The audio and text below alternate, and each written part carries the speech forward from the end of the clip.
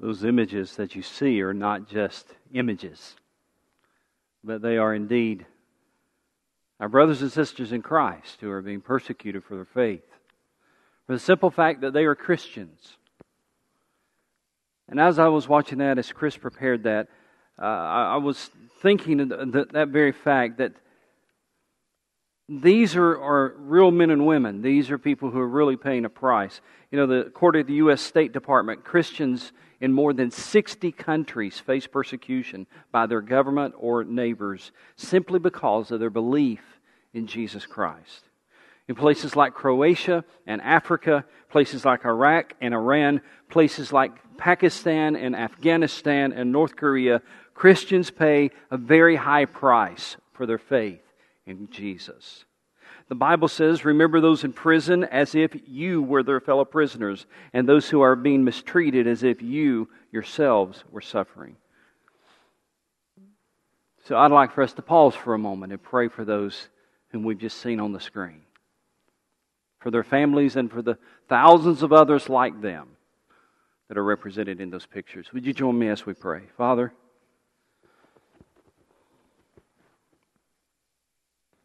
it's a powerful reminder as we sit here in the safety of the sanctuary, as we sit here in the Bible Belt. And yes, we experience some forms of persecution. We experience some forms of opposition, but nothing remotely like what our brothers and sisters are experiencing in other parts of the world. Lord, you have told us to pray for the persecuted church. So today we want to pray for those brothers and sisters in Christ who are paying a very deep price simply because of their faith. I pray that Jesus will be very real to them, especially in their most difficult hours. I pray that in those times in prison, in those beatings, in those times when they have to make choices between life or death, in those times when they have to decide whether to renounce their faith or hold on to Jesus, I pray that He would be especially real to them. And I pray, Father, that you would, by the power of your Holy Spirit, give them the strength to stand firm for Christ and for the gospel. And I pray, Lord, that you would prepare our hearts today as we look at your word. May we also understand the need to remember Jesus Christ in the days in which we're living. And it's in Christ's name I pray. Amen. Well, if today is your first Sunday here, or you haven't been here in a while, let me tell you that we are in a summer series that addresses the times in which we are living, and the series is called Last Days. It's a series based on the book of 2 Timothy. So go ahead and open God's Word to 2 Timothy chapter 2, if you will. Last week we began looking at chapter 2, but we didn't finish the message. So what we're going to do today is pick up where we left off last Sunday and then go on. And so I want to help you review what we've talked about last Sunday, and then we'll take off in today's message. Now, if you were here last week, I asked you to underline 3 important words in verse 8. I hope that you've got them marked in your Bible. What were those 3 important words I asked you to mark and remember? Remember Jesus Christ. It's such a key statement in chapter 2 and such a fundamental statement to our faith as well as to what we're going to be talking about. Now, and I asked the question last week, why would Paul tell young Timothy the pastor to remember Jesus Christ? And then I answered the question for you. I believe it's because it's so easy to focus on the problems of the world that we forget we're supposed to tell people about the solution. So easy to get caught up in all the craziness of our world and the things that are happening in our world, the pressures that we're beginning to experience because of our faith. It's so easy to get tied up in those things and get focused on those things, the problems of the world, that we forget we're supposed to tell people about the solution. That's why he said, remember Jesus Christ. You see, as Christians, you and I, living in a country that is often opposed to our Christian values, our focus must not be panic. It must not be anger, nor should it be fear. Our focus must always be on Jesus Christ and the mission He has given us. That's what Paul meant when he said, remember Jesus Christ. Don't let what you're going through, don't let what you're experiencing, don't let what's happening around you cause you to forget why you're here and what you're doing. So last week we looked at this text and we said that Paul gave us 3 challenges to help us live out our faith in difficult times. And last Sunday we got to 2 of them. Let me review those for you in case you weren't here. And if you were here, go ahead and get your notes out and so you can add to them. But we said, first of all, what does it mean to remember Jesus Christ? It means first to rely on Jesus every day. In verse 1 of chapter 2, Paul says, "You then, my son, be strong in the grace that is in Christ Jesus." Paul didn't just say, be strong. He said, be strong in the grace that is in Christ Jesus. You see, the Christian life is not about trying really hard to live for Jesus. It's about allowing Jesus to live through you. Sometimes our best is just not good enough. That's why we need a strength greater than what we have. So Paul says, remember Jesus Christ, and Paul tells us very clearly to rely on Him every day. Be strong in the grace that is in Christ Jesus. Verse 1, Paul was telling Timothy, and I said this last week, Paul was telling Timothy in verse 1, you don't need Jesus just on your day of salvation. You need Jesus every day. You don't need to just trust Jesus on the day that you got saved, put your faith in Christ on the day that you got saved. You need to put your faith in Christ every day. So that's the first thing that it means. Remembering Jesus means to rely on Him every day. Number 2, we said last Sunday, it also means to pass on the gospel of Jesus to others. Paul put it this way in verse 2, and the things that you've heard me say in the presence of many witnesses, entrust to reliable men who will also be qualified to teach, what's that last word? Others. You see, every Christian needs to be concerned about others.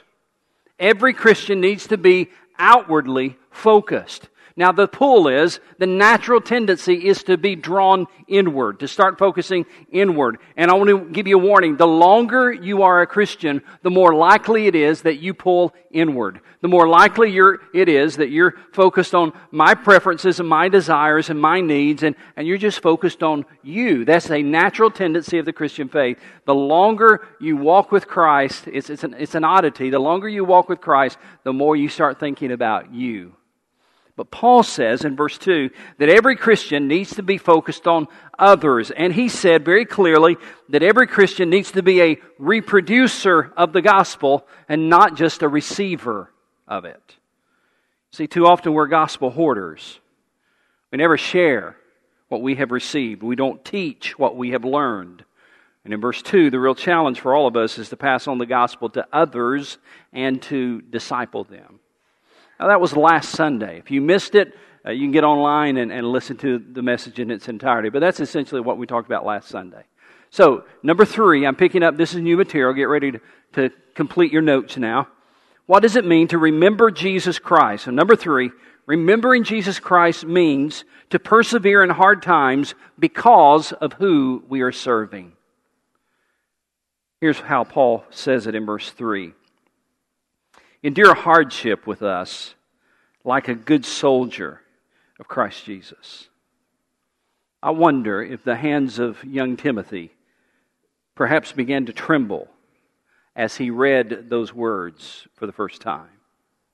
As he held that scroll in his hand, and as he knew that this scroll came from the hand of Paul, and he knew what Paul had been through in years past and what Paul was experiencing as he wrote those words in the Mamertine prison awaiting his execution. I wonder if the hands of timid Timothy began to shake a little when he read what Paul wrote, endure hardship with us like a good soldier of Christ Jesus.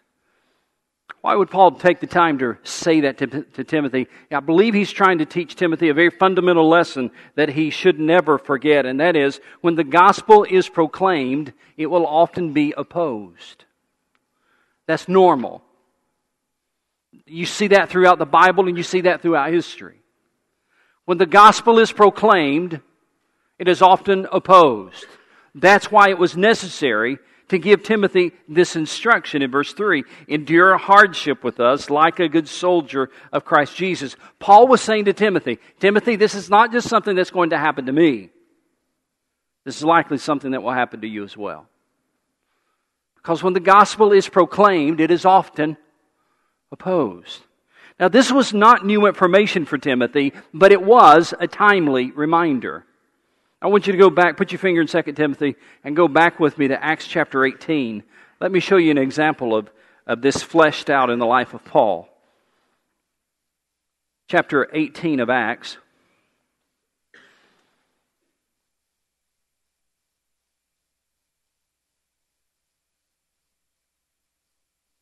Verse 1.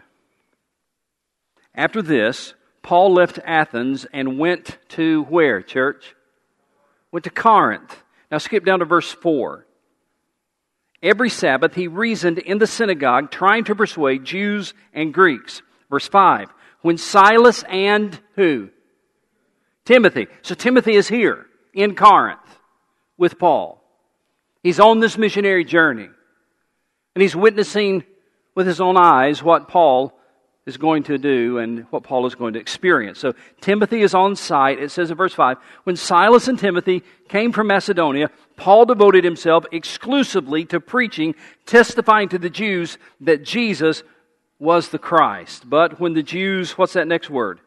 Opposed Paul. He was preaching the gospel, and when the gospel is proclaimed, it is often opposed. When the Jews opposed Paul and became, what's that next word? Abusive. Timothy saw that. He witnessed that. The gospel was proclaimed. The gospel was opposed.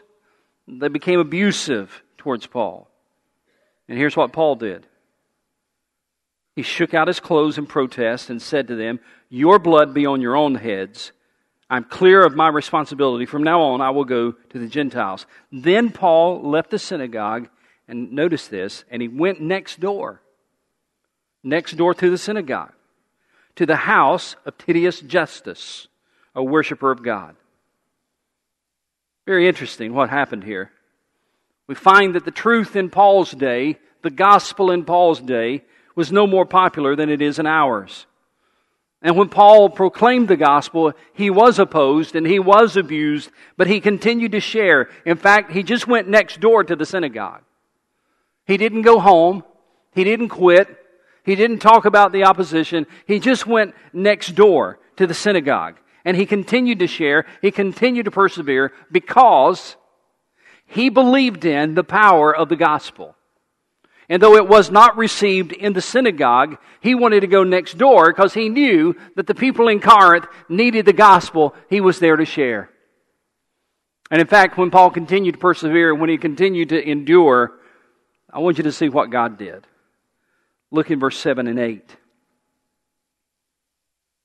Then Paul left the synagogue, and he went next door to the house of Titius Justus, a worshiper of God, Crispus, the synagogue ruler, the place where he was just opposed, the guy who was in charge of the synagogue where he was preaching, the place where he was abused, Crispus, the leader of that synagogue, the synagogue ruler and his entire household believed in the Lord. And many of the Corinthians who heard him believed and were baptized. Isn't that interesting? When he's proclaiming the gospel, when he continues to persevere, when he continues to endure, when he doesn't let the opposition stop him, when he remembers that he has a mission and he has a message, when he continues to share that message because of who he was serving, then the synagogue ruler, Crispus, and his entire household came to faith in Christ. Now, with that as the background, go back to what Paul wrote to Timothy. Going back to 2 Timothy now, chapter 2. When Paul wrote these words in verse 3, they meant something to Timothy. They were not shallow, empty words. They had a history behind them.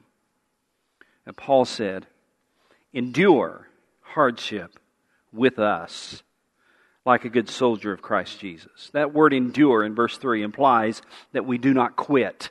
We do not give up. Instead, we persevere because of Jesus and the gospel.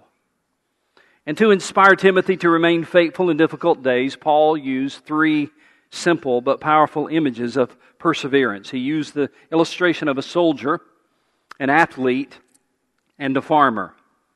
Read with me, beginning again in verse 3. Endure hardship with us. Here's the first illustration. Like a good soldier of Christ Jesus. Verse 4, no one serving as a soldier gets involved in civilian affairs. He wants to please his commanding officer. Then he gives another illustration in verse 5. Similarly, if anyone competes as an athlete, he does not receive the victor's crown unless he competes according to the rules. Verse 6, another illustration. The hardworking farmer should be the first to receive the share of the crops.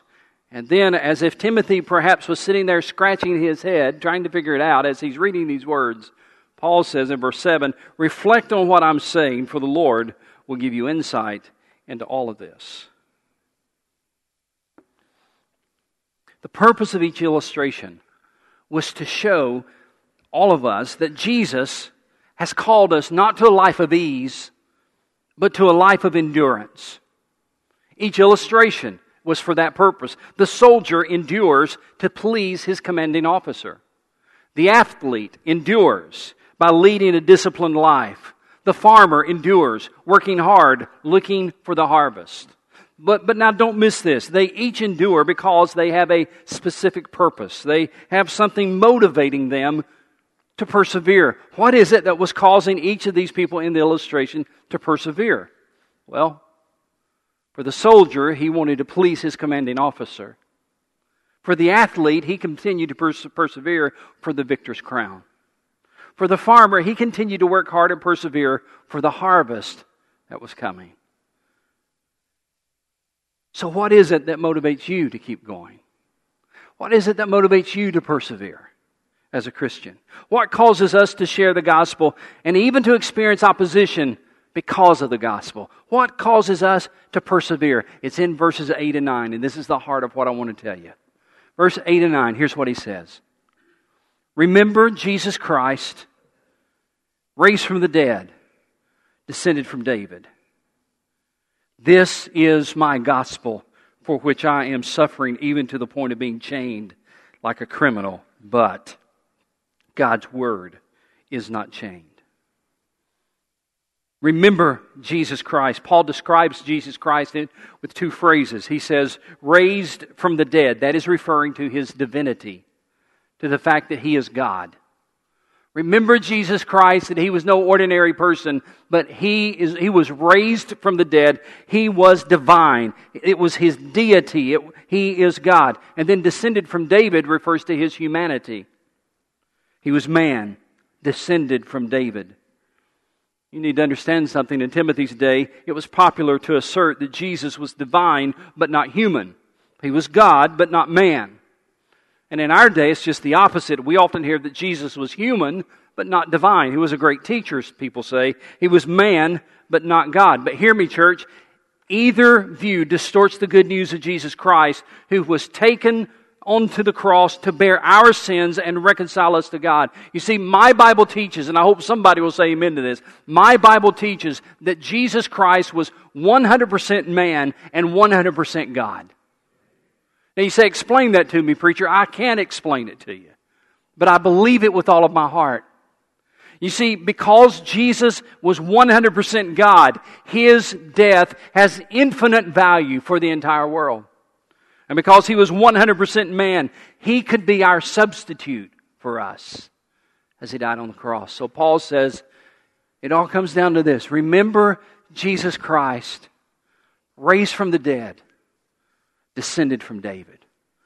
100% God, 100% man. And there is nobody else in all the world for whom that could be said. Remember Jesus Christ in the midst of your affliction. Remember Jesus Christ if you're wondering if you can endure. Remember Jesus Christ when the days get scary and painful. Remember Jesus Christ. Paul says in verse 8 and 9. He said, this is my gospel, the end of verse 8. This is my gospel for which I am suffering, even to the point of being chained like a criminal.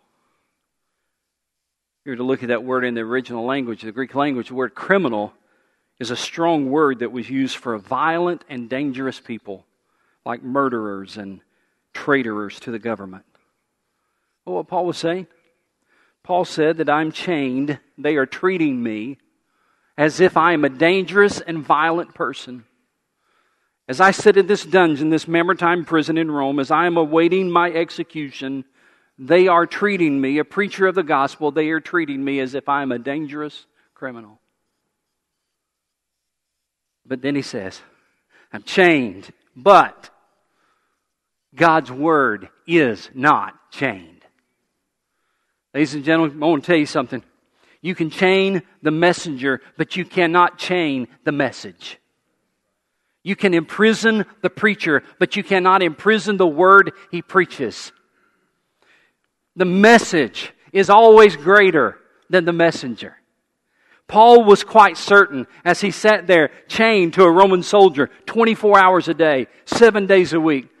As he actually wrote these words, chained to a Roman jailer, Paul was quite certain that even the great government of Rome could never build a prison that would contain the Word of God.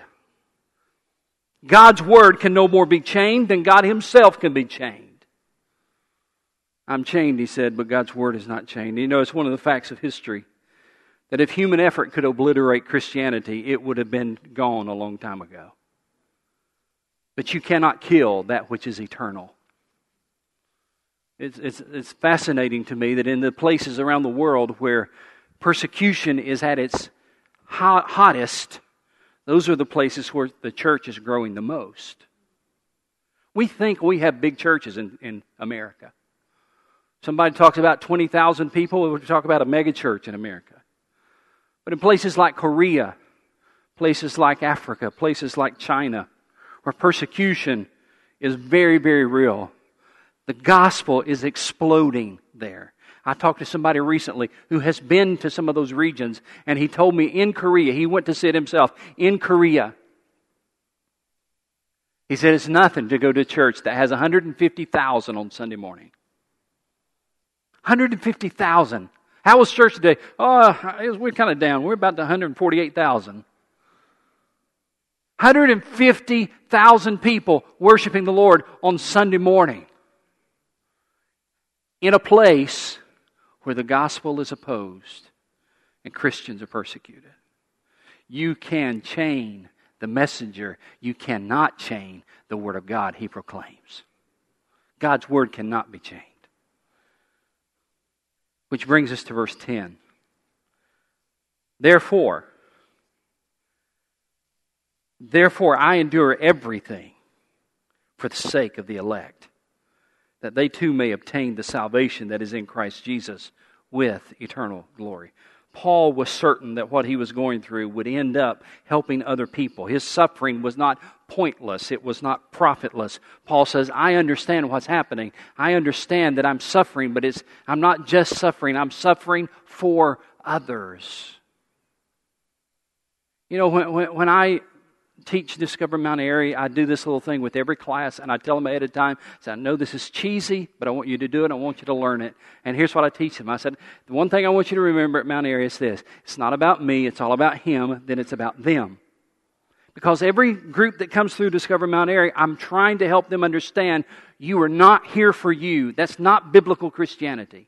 You are not here to satisfy you and please you and make you happy. That is not biblical Christianity. Paul said, I am suffering everything I'm going through for the sake of the elect. And don't get all tied up in that phrase, the elect. You know what he's talking about? He's talking about those people who have not yet come to faith in Christ. He said, I'm suffering for those people. He was so outwardly focused. Look at it again. Look at real closely. Verse 10. Therefore, I endure everything for the sake of the elect, that they too, notice this, that they too may obtain the salvation that is in Christ Jesus with eternal glory. He was talking about those people who have not yet come to faith in Christ. If you want to know where I stand on election, it's this. I believe the Scripture teaches that God has chosen all of us, and we're free to choose to accept Him or reject Him.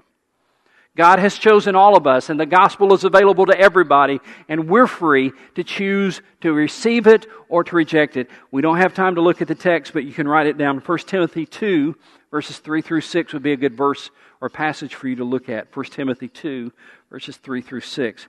But, listen, church, the doctrine of election is not the focus of this verse. Paul was certain that his suffering would help other people who have not yet come to faith in Christ. And that phrase, not yet, is important. I've been reading a book recently by Russell Moore called Onward. And in the book, he tells about being a little boy in his little Southern Baptist church. He said it was a typical Southern Baptist church and very traditional and very Southern Baptist. And he said, I was sitting in church one day as a little boy with my grandmother, and there's a man sitting in front of me with his arm around his wife, and it was summertime. He had on a short sleeve shirt, and said, Russell Moore, as a little boy, said, I noticed on his arm he had a very large tattoo of a naked woman. Now, as a young boy, he had never seen anything like that. And it disturbed him. It upset him. And it also fascinated him at the same time. So he said, I sat there for a moment just looking at that, and he said, eventually, I elbowed my grandmother and I pointed to the tattoo. He said, I expected that she would show her disgust as well. He said, because this was the same lady who was a pastor's wife, a widowed pastor's wife. She was the same lady who washed his mouth out with a bar of soap for something he had said as a little boy. So when he pointed to the naked lady tattoo on this guy's arm, he said, I thought she would join me in my disgust. He said, but that side of her didn't show up in that moment. Listen to what she said. She whispered, yes, honey, he doesn't know the Lord yet, and he's had a hard life with drinking and drugs and all. But his wife has been trying to get him to come to church for a long time, and we've all been praying for him. He's not trying to be ugly to anybody. He just doesn't know Jesus yet. And Russell Moore said, when I heard that word yet, my mind began to go in all kinds of places.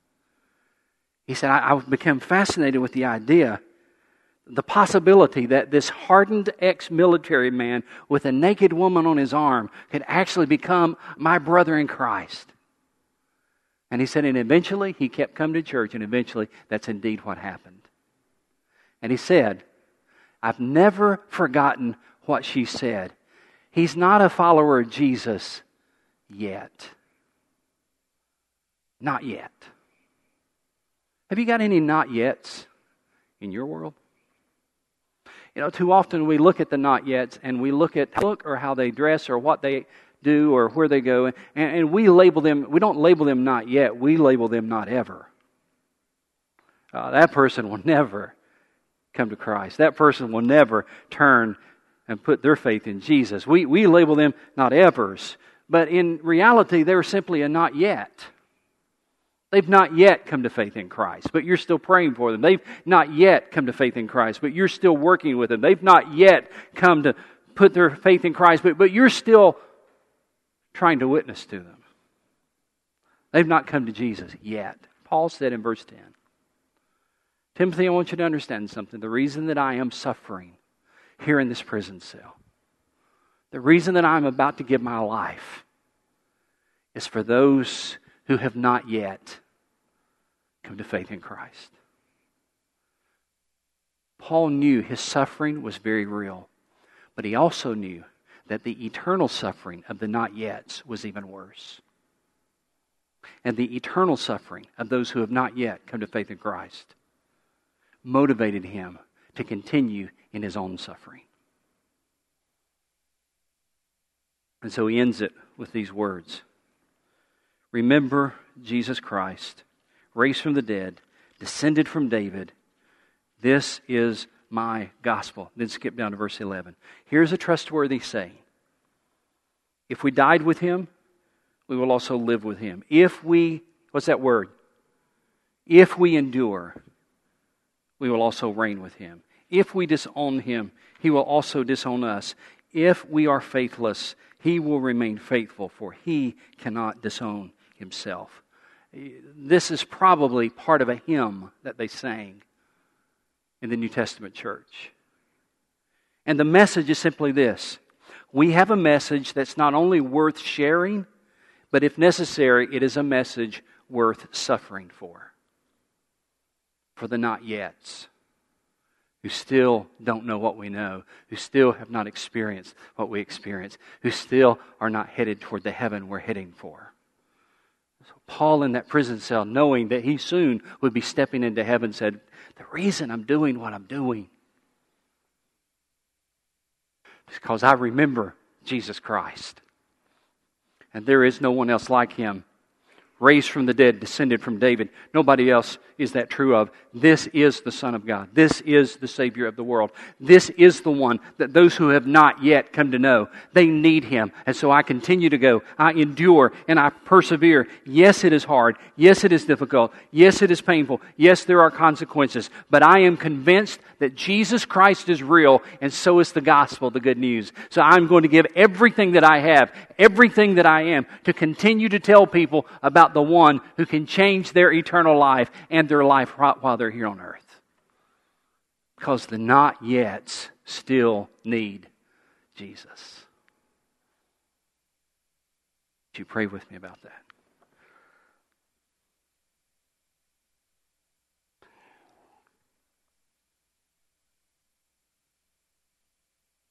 With your heads bowed, listen to that verse one final time when he talks about the not yets. He says, therefore I endure everything for the sake of the elect. Notice this, just listen. I endure everything for the sake of the elect, that they too may obtain salvation that is in Christ Jesus with eternal glory. That they too can experience what I've experienced. That they too can know what I know. That they too can have the relationship that I have. That they too can have the peace that I have. That they too can have a home in heaven like I do. I'm sharing and doing what I'm doing so that they too can trust Christ. You know, you can do that today. Regardless of who you are, first time here or you've been here most of your life. If you're one of the not yets, you've not yet really trusted Christ and you've got your reasons for not doing so, but today the gospel has penetrated those walls. Today the gospel has shown you that Jesus Christ, He's the only one raised from the dead, descended from David. He's the only one that's both God and man. He's the only one who can offer you any hope. He's the only one who can change your life. He's the only one who can forgive your sins and make you a different person. And you're not yet, but today could be the day where you become a follower of Jesus Christ. I want to invite you to do that. I want to ask you to come up in the balcony, down here on the lower floor. I want to invite you to come to Christ. If you are a Christian, maybe you just come get on the altar and say, God, you have done for me what I could never do for myself. May I be focused outwardly on those who have not yet experienced what I've experienced. Father, thank you for your goodness. Thank you for your graciousness offered to us. And I pray that if anybody here, Lord, if they're struggling with the thought of putting their faith in you, but yet they don't want to stand in front of the crowd, they don't want to, Lord, I just pray that you'd help them overcome their fear. May their desire for Jesus be greater than their fear of man. And I pray that in Christ's name. Amen.